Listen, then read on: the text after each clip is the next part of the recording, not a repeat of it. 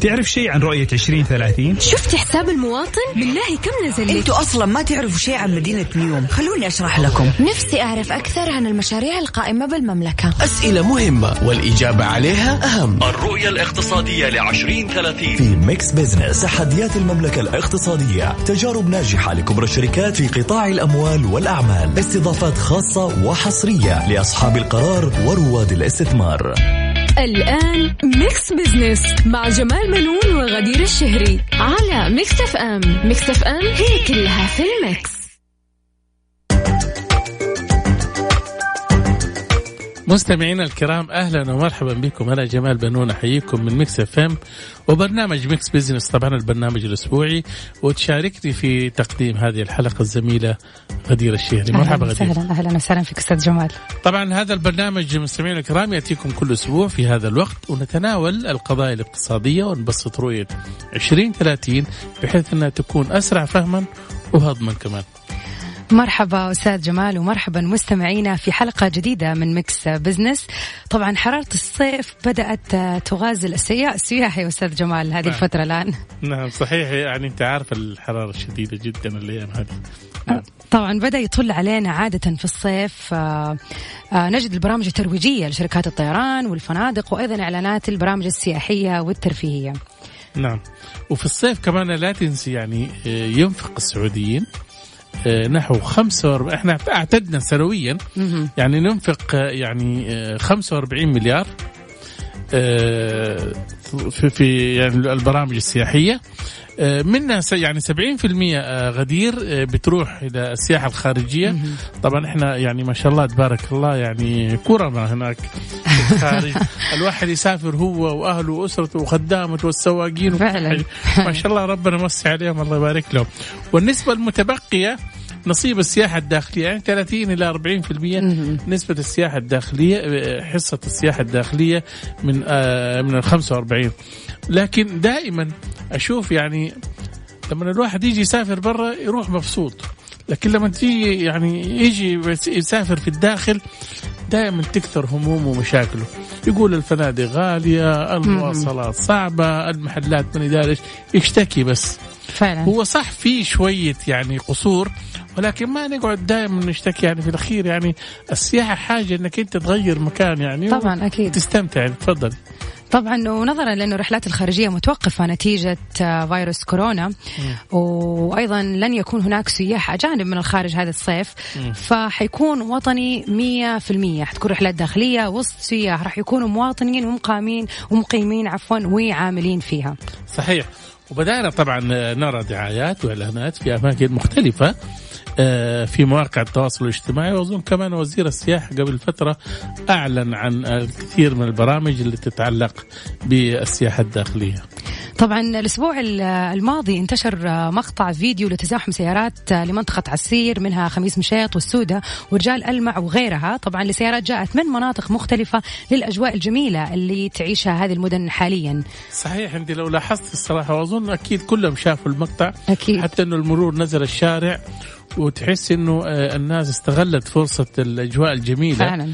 وفي مناطق كثيرة، اظن حتى الطائف كمان الان بدأت تشهد يعني ازدحام من اهالي مكة وجدة او بقية المناطق القريبة. أكيد. والجنوب كمان فيها يعني مناطق جدا حلوة، وإن شاء الله تنتعش السياحة الداخلية، نبغاها تنتعش يعني. صح فعلا. في أشياء جميلة في البلد يعني، بس ما قد شفناها لأنه دائما بنفكر نحط فلوسنا في الإجازات برا، ولكن بغض النظر إنه يعني ما شاء الله الآن بدأت تطلع الأماكن السياحية، ولكن ليش ما الواحد يديها فرصة ويروح ويشوف في بلده، هذا شيء أفضل يعني. هو صحيح كمان غدير، لا تنسي يعني السياحة الداخلية تحتاج إلى الدعاية فعلا. إلى جانب إن إحنا نهتم كمان شوية من الطرقات، شوية من الأرصفة فعلا.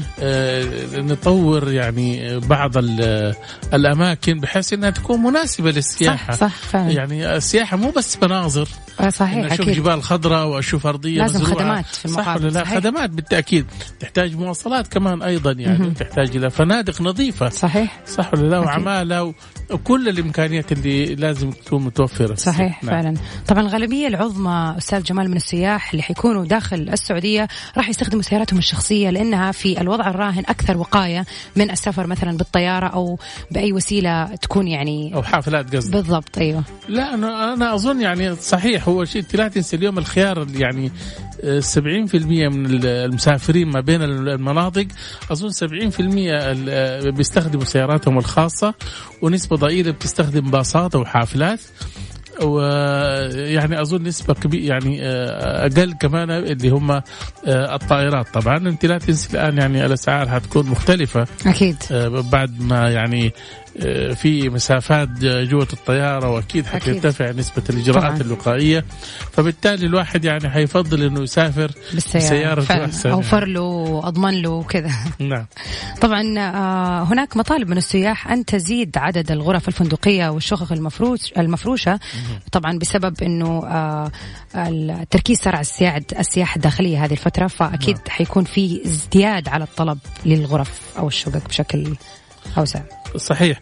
وكمان لا تنسي يعني أظن يعني الجائحة جات عطلت شوية بعض المشاريع الفندقية أكيد. والسكنية، وكمان قفلت بعض الفنادق اللي كانت خاصة في مكة والمدينة. صحيح. لأنه كانوا يجوها الزوار، وبالتالي إذا كان ما في زوار فبالتالي يعني حتفضل مغلقة. ولكن إحنا في السعودية بس كمعلومة لك وللسادة المستمعين، عندنا حاليا 7000 منشأة ما بين فنادق وغرف مفروشة، بتضم حوالي 500,000 غرفة طبعا، ويعني مستقبلا حتزيد أعدادها. واضح أن صيفنا هذا العام حيكون غير، كورونا حيفرض علينا نمط جديد من السياحة، وقد نرى مستقبلا السياحة الافتراضية على غرار الاجتماعات الافتراضية واللقاءات الافتراضية اللي بنشوفها الآن. ما تدري يعني صحيح. يقعد الواحد كده في غرفته وشاشة قدامه، ونفس الشاشة هذه بتنقله على أماكن مختلفة، وأظن تذكرنا بنفس يعني أفتكر مرة كانت في ألعاب غرفة مظلمة، والواحد يروح يقعد على المقعد أو الكرسي، أيوه. ويلاقي يعني كأنه بيمر من فوق مرتفعات فعلا. الألعاب الافتراضية. صحيح. أيوه الفيرتشوال رياليتي يعني. ممكن لا صح، كل شيء وارد والله. صحيح. مستمعينا فاصل وحنرجع، لا تروح المكان.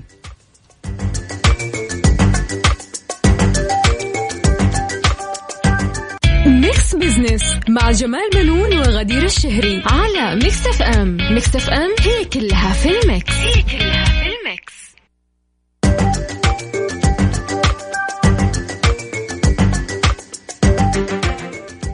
أهلا بكم مستمعينا من جديد. طبعا حلقتنا زي ما قلنا دسمة وخفيفة، ولكن بعرف إيش في حقيبتنا اليوم أستاذ غدير.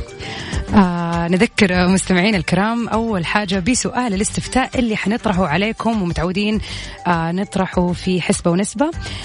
إيش رأيكم في ولو ما إيش تتوقع هو السبب في اندفاع الناس للشراء والتسوق هذه الأيام بشكل لافت؟ هل هو من التخفيضات، أو أنه محتاج لهذه السلعة، أو أخيرا أقلد الناس، بشوف الناس رايحة وأنا معهم؟ طبعا هذا السؤال تقدروا تلاقوه على صفحتنا في تويتر @mixfm radio. يا ريت أنكم تصوتوا عشان آخر الحلقة إن شاء الله راح نشوف نسبة التصويت. والله يا ريت، لأنه بالفعل وهذا أظن يعني موجود في كل دول العالم الآن نسبة يعني التسوق ونهم الشراء، وأكيد لها أسباب يعني، وحنعرف يعني الإجابة من خلال يعني تعليقات السادة المستمعين. أكيد. طبعا في فقرة على السريع رح نستعرض أبرز الأحداث والأخبار الاقتصادية مع التعليق على بعض منها، وأخيرا في فقرة أهل الثقة حيكون ضيفنا اليوم من الرياض الأستاذ ياسر الدباسي، مدير إدارة احترام الملكية الفكرية في الهيئة السعودية للملكية الفكرية. راح نتحدث عن كيف ممكن أنك تكسب المال من خلال الملكية الفكرية. صحيح. الحقيقة يعني أظن هذه ثقافة الملكية الفكرية ما هي موجودة عندنا حقيقة في المجتمعات العربية، ما أقصد السعودي. ليش؟ لأنه اللطش فيها ما شاء الله تبارك الله طبعاً. الواحد قلبه وسيع يلطش زي ما يبغى وما ينسب الشيء اللي ايوه هو يعني. حتى يعني احنا نتكلم على الافكار. صحيح. احنا في مجتمعاتنا بنشوف انه الواحد لما يقول مثلا تغريده او يقول كلمه او راي ممكن تتاخذ وتنسب لشخص اخر من غير اي توثيق. بالفعل. فما بالك فعلا في الافكار اللي هي اشياء ممكن تدخل الكثير والعديد من الاموال طبعا. صحيح. ان شاء الله حنتعرف عليها من خلال الاستاذ ياسر الدباسي. مستمعينا فاصل وحنرجع ونكمل معاكم في ميكس بزنس.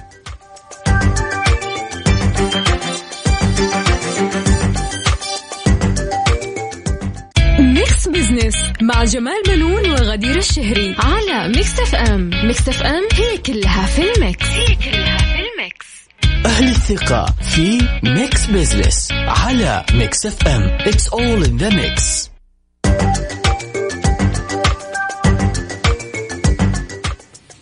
أهلا بكم مستمعينا من جديد. طبعا مستمرين معكم في ميكس بيزنس أنا وزميلتي غدير الشهري. طبعا غدير من زمان كانت توجد بسطات يعني عارفة في بعض الشوارع اللي يبيعوا فيها الباعة الجاهلين يعني زي ما يبيعوا الخضروات أيوة. والفواكه والأشياء هذا. كان في بسطات تانية بتبيع يعني هذه البسطات كانت تبيع الأفلام المسروقة في سيديهات. صحيح. وتنباع يعني كان سعر رخيص ب5 ريال و10 ريال. صح. فكنا يعني أيامتها إحنا يعني شباب ومراهقة كنا بناخذ السيديهات هذه لأنها رخيصة. وقتها ما كان في لا يوتيوب ولا كان في شيء يعني. صح. وبرامج كمبيوتر مقلدة كتير من البرامج كنا ناخذها ويعني نشتريها بسعر رخيص. حتى أجهزة الكمبيوتر كنا نحملها برامج مقلدة. فاهم ليش؟ فعلا. لأنه وقتها كانت البرامج كانت سعرها غالي جدا. ويعني ما كان في لدى المستهلك وعي إنه اللي بيحصل ده هذا يعني سرقة وضياع حقوق. واليوم مع إنشاء هيئة سعودية للملكية الفكرية أصبح بالإمكان إنه الواحد يجني المال وملاحقة لصوص البرامج المقلدة وكل ما هو متعلق بالحماية الفكرية. طبعا احنا حنتكلم بتوسع حول هذا الموضوع مع الأستاذ ياسر الدباسي مدير إدارة احترام الملكية الفكرية في الهيئة السعودية للملكية الفكرية. أهلا وسهلا أستاذ ياسر. يا أهلا وسهلا، سعيد بتواجدي معكم ورحب بالسادة المستمعين والمستمعات. يا أهلا وسهلا. أبغى أعرف منك كيف ممكن احنا نربح فلوس من حماية الملكية الفكرية؟ جميل جدا. الملكية الفكرية يعني هي تلعب دور مهم سواء في تشكيل الاقتصاديات بشكل عام على مستوى الدول، خاصة في ظل الظروف الحالية والتطور التكنولوجي والصناعي والمعرفي والثقافي، خاصة أننا في مرحلة جديدة أو مرحلة انتقالية في الثورة الصناعية. وأيضا الدول الآن تتنافس بشكل كبير على ما تملكه من مقومات تدعم اقتصادها وتحديدا في حقوق الملكية الفكرية. هذا بالنسبة للاقتصاد بشكل عام. لكن لما نجي للممارسات سواء للقطاعات يعني على مستوى القطاعات أو على مستوى المؤسسات والشركات أو على مستوى الأفراد، الملكية الفكرية تلعب دور مهم من ناحية اللي هو إثبات هذه الحقوق اللي هي ناتجة عن ابتكارات واختراعات ينتج عنها عائد مالي. هذه الحقوق تحفظ من خلال الأنظمة والتشريعات والتي تضمن لأصحاب الحقوق العوائد المالية. مثل ما تفضلت أستاذ جمال، كان في ممارسات أول سابقة من خلال بيع مثلا الأفلام المنسوخة والبرامج المنسوخة. هذه الممارسات يعني تأثر بشكل مباشر على أصحاب الحقوق، لأنه كان في استثمار في هذا الجانب، كان في أموال دفعت حقوق نشر. كل هذه التكاليف يعني يتحملها أصحاب الحقوق، وبالتالي يعني يجب العمل على حفظ وصيانة هذه الحقوق. إذا يعني أعطيكم مثلا مثال الآن، مثلا الله يعطيك العافية، الآن مثلا في الصناعة الرقمية، أو خلينا نقول مثلا في صناعة الأفلام، الآن الاستثمارات المملكة تتجه إلى تنويع الاستثمار، وبالتالي يوجد مستثمرين. يعني مثلا الآن دور السينما يعني تم افتتاحها في المملكة، وفيها استثمار من مستثمرين في سواء في الاستثمارات العقارية، في التوظيف، في استخدام المحتوى المحلي من دعايات وإلى آخره. فهذا الاستثمار لازم يقابله يعني طلب على هذه المنتجات، حضور وشراء التذاكر وإلى آخره. فإذا كان في ممارسات قرصنة أو نسخ لهذه الأفلام، فبالتالي يعني كبيئة استثمارية ما راح تكون جاذبة في المملكة، وبالتالي بيكون أثرها سلبي. قس على ذلك اللي هو البرامج الكمبيوتر وجميع والماركات، سواء كانت علامات تجارية وإلى آخره من أصناف وفروع الملكية الفكرية. على مستوى الفرد والمجتمع، ثقافة الوعي بالملكية الفكرية وحقوق الملكية الفكرية عامل مهم جدا. يعني في حال أنه صار موجود هذا يعني هذا الوعي سيسهم في حماية هذه الحقوق. احنا من جانبنا في الهيئة السعودية للملكية الفكرية نعمل على حفظ الحقوق وأيضا صيانتها، لكن بالمقابل نحتاج أيضا أن يكون في وعي من الأفراد ومن المجتمع. طيب أستاذ ياسر، يعني تعقيبا على الكلام اللي أنت بتقوله، هل أنت يعني من وجهة نظرك هل شايف أنه في المجتمع السعودي أصبح فيه وعي؟ وهل هم واعين لأهمية احترام الملكية الفكرية يعني مقارنة بكم سنة وراء واليوم؟ هل في فرق يعني من وجهة نظرك؟ صحيح، احنا يعني نتابع طبعا يعني من التواصل الاجتماعي وايضا من قنوات مختلفة. الهيئة اشتغلت يعني خلال الفترة السابقة على رفع الوعي من خلال التواصل وإيضاح حقوق الملكية الفكرية، أساليب حماية حقوق الملكية الفكرية، العوائد من الملكية الفكرية. فمؤخرا لاحظنا بشكل كبير ارتفاع الوعي في المجتمع، فهذا يعني يسهم بشكل كبير في يعني لأنه حماية الحقوق هي يعني تجي من جانبين. الجانب الأول يعني يكون في إثراء للمحتوى المحلي، لأنه احنا في حماية الحقوق ندعم المبتكرين، ندعم المخترعين. الدعم مادي ولا معنوي؟ الدعم مادي، فيه قنوات الدعم المادي اي نعم، لكن يعني الدعم المعنوي من ناحية صيانة الحقوق. نعم. فلما يكون في أنظمة وقوانين تحمي حقوق أصحاب الاختراعات أو أصحاب العلامات وأصحاب المخترعين، فبالتالي احنا يعني نمكنهم وندعمهم في جانب الابتكار والمعرفة. فلما تكون هذه موجودة، احنا يعني اشتغلنا على تنمية هذا القطاع محليا ورفع المحتوى المحلي، ويقابله أيضا يعني تحسين بيئة نعم. استثمارية لاستقبال الاستثمار الأجنبي. طيب كم تقدر قيمة العلامات التجارية في السعودية أستاذ ياسر، يعني بحكم يعني تخصصكم ومجالكم؟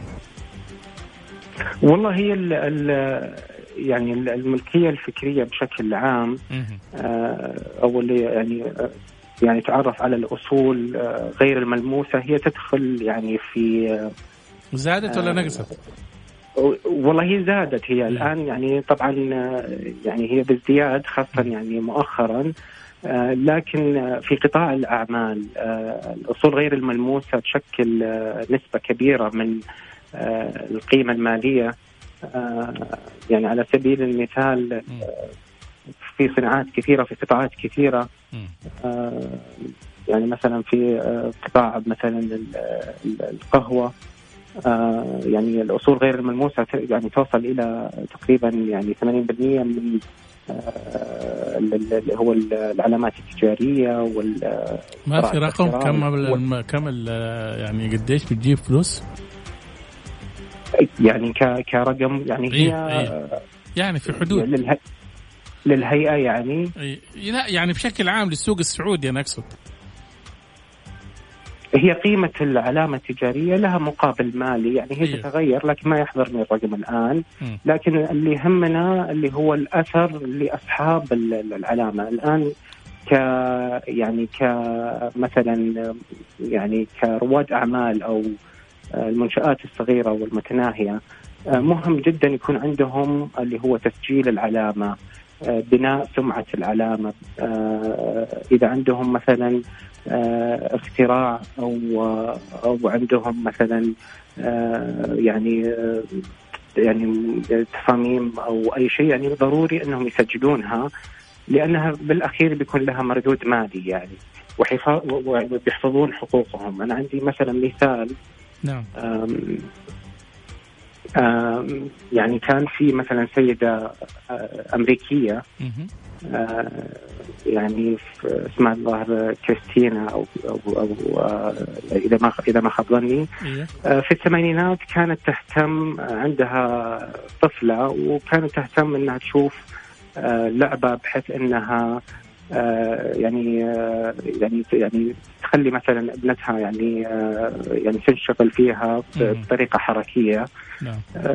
اسمها سبينر، إذا أنا ما أذكر اسمها بالعربي أو ما أدري شو اسمها يعني. فيعني سوت لها براءة اختراع منتصف الثمانينات. في 2005 تقريبا ما كان عندها المبلغ التجديد اللي هو البراءة، واللي كانت تكلفتها $400 تقريبا يعني. لكن بعد ما انتهت حماية البراءة انتشرت اللعبة هذه على مستوى العالم، وكانت المبيعات يعني تفوق يعني الملايين الدولارات. فهذا مثال بسيط على أنه فهم حقوق الملكية الفكرية وأدوات وحماية الملكية الفكرية على مستوى الأفراد وعلى مستوى المنشآت وعلى مستوى القطاعات وعلى مستوى البلد مهم جدا. أيضا التصاميم الصناعية، يعني في أمثلة كثيرة على يعني قصص نجاح كثيرة بدأت من فكرة بتصميم منتج اللي هو مثلا علبة الكاتشب هذه. كان في واحد براون كان إنه مهتم في إنه كيف يوجد تصميم علبة الكاتشب بحيث أنها تكون بطريقة انسيابية يعني استخدامها. ف يعني اشتغل على تصميم معين وسجل التصميم هذا الصناعي، وبعدين يعني باع على الشركات يعني تقريبا 15 مليون. شيء جميل جدا. أيضا بعدين شركات الاستهلاكية، المنتجات الاستهلاكية كالشامبو وكذا كلها استخدموها. فمجالات هي إبداع صحيح حقيقة أستاذ ياسر، وفيها يعني نوع من يعني الواحد يشغل مخه كويس. بس تسمح لنا ناخذ فاصل قصير ونرجع نكمل معاك الحوار؟ أي أكيد، تفضل. مستمعينا فاصل قصير ونكمل معكم الحوار. أهل الثقة في ميكس بيزنس على ميكس اف ام. It's all in the mix.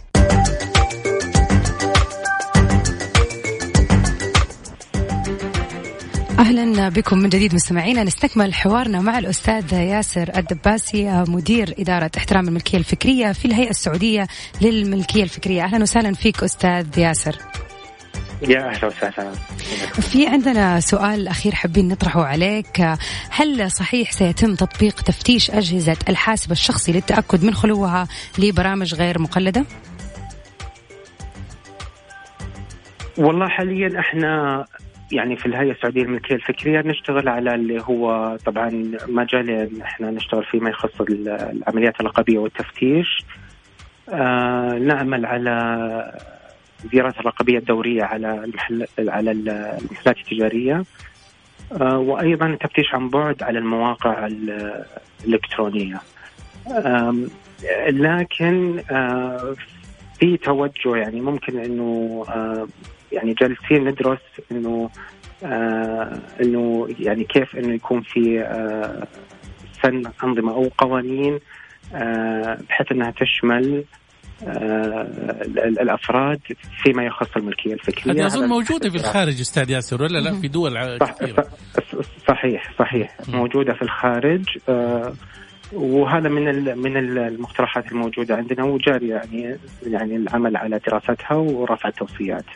صحيح. بس سؤال أخير جانا من أحد المستمعين بيسأل، يعني حتى مواقع التواصل زي يعني مقاطع فيديو في اليوتيوب وغيرها، إذا كان الواحد حط بعض المقاطع إذا كانت هي يعني ما هي تحت الحماية، كيف يتم التعامل معها؟ جميل. بالنسبة للمواقع التواصل الاجتماعي،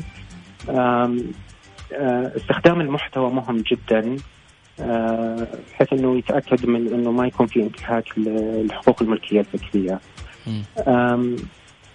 اذا كان في ممارسات او انتهاكات في مواقع التواصل الاجتماعي، يعني يكون التبليغ مباشرة مع المنصات هذه، وهي بدورها تقوم بعملية الحجب إذا كان في محتوى منتهك حقوق الملكية الفكرية، وهذه موجودة في سياسات المواقع التواصل الاجتماعي.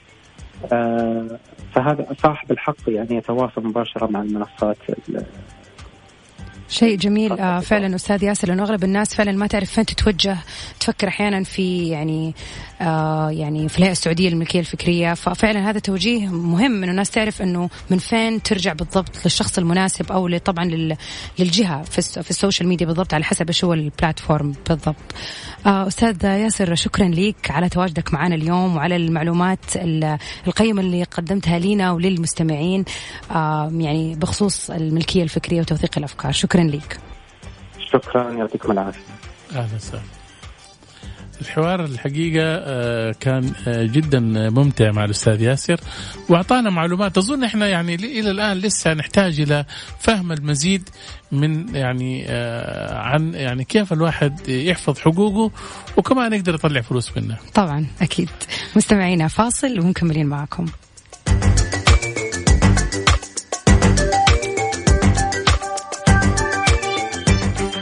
على السريع في ميكس بيزنس على ميكس اف ام. It's all in the mix.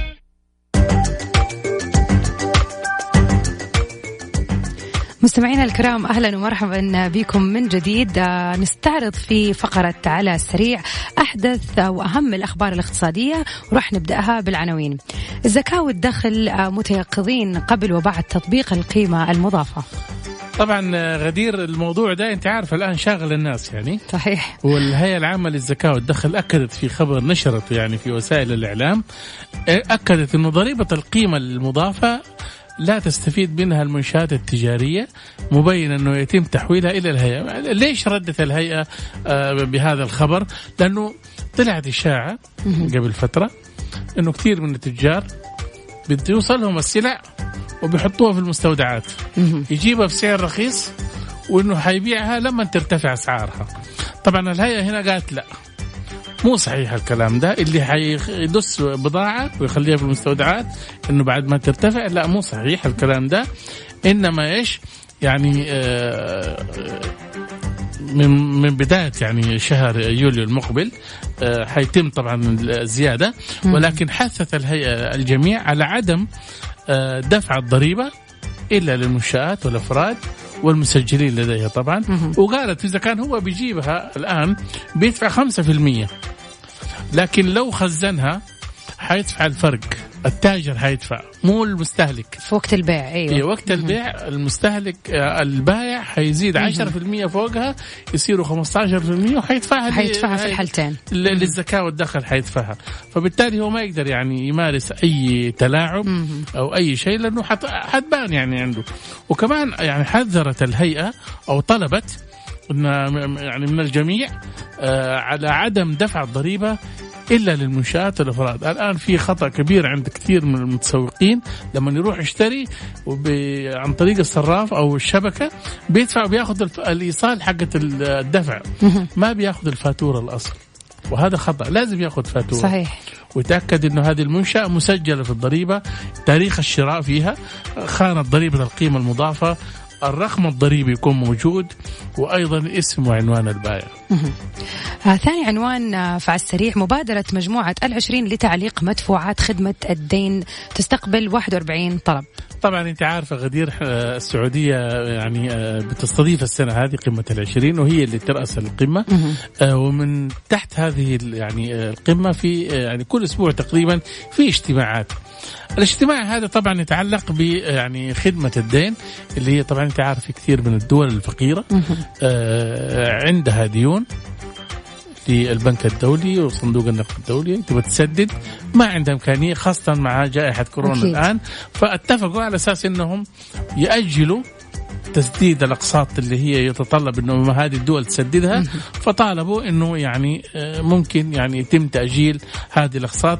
خلينا نقولها بس أنه مجموعة عمل الهيكل المالي الدولي لمجموعة 20 ناقشت مستجدات تنفيذ مبادرة مدفوعات خدمة الدين بالإضافة إلى السبل الممكنة لتعزيز الاستقرار والمتانة المالية العالمية. واتفقت طبعا الدول على تعليق مدفوعات خدمة الدين لفترة زمنية محددة للدول الأكثر فقرا.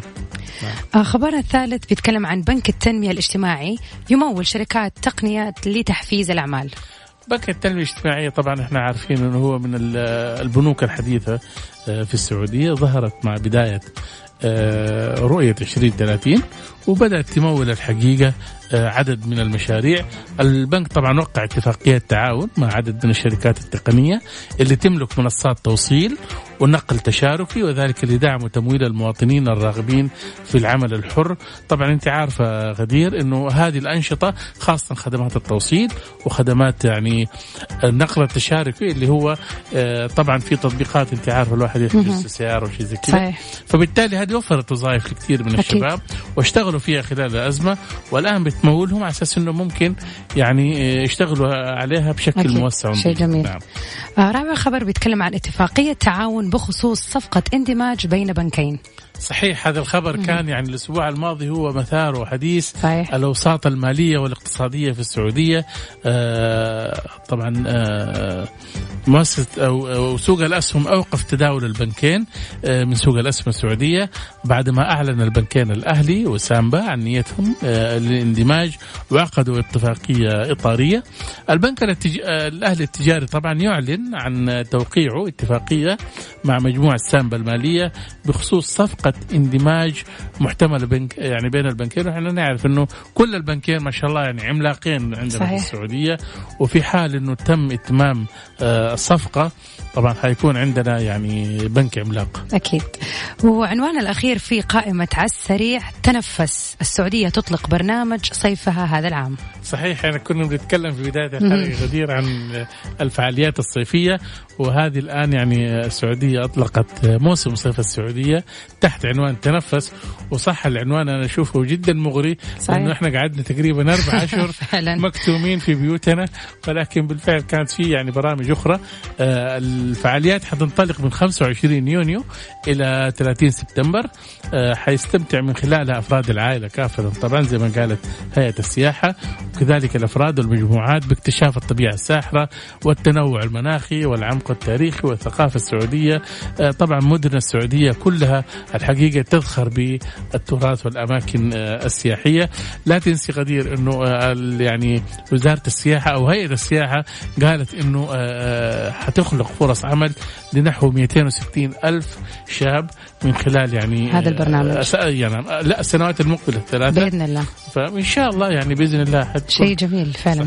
في نية أستاذ جمال تروح أي مكان في بالك خطة؟ والله أنا شوفي لو بدأت الرحلات وهذا يعني مناطق المملكة كلها رحتها طبعا. نتمشى نشوف يعني ايش ليش لا نتعرف على الناس. صحيح. مستمعينا فاصل ومكملين في آخر فقرة اللي هي حسبة ونسبة وحنشوف نتائج الاستفتاء. خليكم معنا.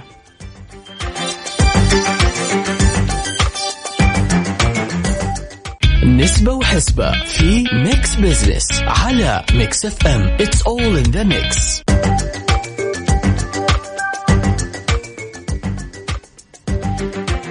أهلا بكم مستمعينا من جديد في فقرة حسبة ونسبة. والسؤال المطروح اليوم على موقع تواصل وحساب ميكس اف ام على تويتر: في رأيكم ما هو السبب في اندفاع الناس للشراء والتسوق هذه الأيام بشكل لافت؟ كان عندنا 3 اختيارات: التخفيضات، محتاج لهذه السلعة، أو أقلد الناس. قبل ما أقول النتيجة حابة أسمع رأيك أستاذ جمال. أول شيء شوفي طبعا واضح أن التخفيضات مسيطرة على الناس، مو بس الآن، ترى في كل المواسم حتى في رمضان إذا في تخفيضات يكون عنده عصير كفاية، بس عشان إيش؟ قارورة العصير معاها جك بروح يشتري العصير. بالتالي نحن عندنا هوس دائما في العروض المميزة، تأخذي ممكن في عصير أنا ما اشتري من زمان ما أحبه، لكن لو شفت معاه هدية حاخده. فعلا صحيح. طبعا بالنسبة للإجابات إجاباتكم مستمعينا كانت أعلى نسبة للتخفيضات زي ما قلت 55% من الناس كانت بتشتري بس عشان شايفة أنه في تخفيض على السلعة المعينة فليش لا. وبنسبة 29% قالوا عشان أنا فعلا محتاج لهذه السلعة. 16% قالوا أقلد الناس، وهذا برضو ما تعتبر نسبة قليلة إنه يعني. بس في كمان حاجة نبغى نعرف، ترى هذه في الأسواق العالمية مو بس عندنا في السعودية. ليش؟ لأنه إحنا كنا فترة في حدود 4 أشهر كل العالم تقريبا أكيد. كان في ركود اقتصادي وكانت المبيعات منخفضة وتراجعت، وفي كثير منها أصبح يعني المستودعات كانت مليانة والتجار بتخلصوا من هذه السلع، فبالتالي هم لجأوا إلى التخفيضات. السلع المعمرة أكثر شيء الناس لجأت إليها زي السيارات والعقارات والمفروشات وغيرها. هذه كانت نسبة كبيرة منها طبعا. الساعات والذهب والمواد الغذائية كمان الناس لجأت لها لأنه يعني كانت في عروض عليها. أكيد طبعا. طبعا إلى هنا أستاذ جمال نكون وصلنا لختام حلقتنا اليوم، ونتمنى فعلا أنه تكون قدمنا لكم أشياء مفيدة ومعلومات جديدة إن شاء الله. يعني نلتقي الأسبوع المقبل ونراكم على خير إن شاء الله، ونكون إحنا يعني نلقي الضوء أكبر على رؤية 2030 وبرامجها المتنوعة والمتعددة اللي تحقق اقتصاد مزدهر للسعودية. طبعا مستمعينا نحب نذكركم بأرقام التواصل، تقدروا تتواصلوا معنا على رقم 0548811700. إذا عندكم أي موضوع تحبوا تطرحوه أو أي استفسار اقتصادي تقدروا تكلمونا وترسلونا استفساركم، وإن شاء الله يكون يعني موضوع للعرض في الحلقات القادمة. وكمان أحب أذكركم إذا تبوا تسمعوا الحلقة تقدروا تنزلوا تطبيق ميكس اف ام من في الجوال وتقدروا تسمعوا آخر حلقة لميكس بيزنس. صحيح. نلقاكم الأحد المقبل، وصحتكم طبعا دائما هو رأس مال الوطن.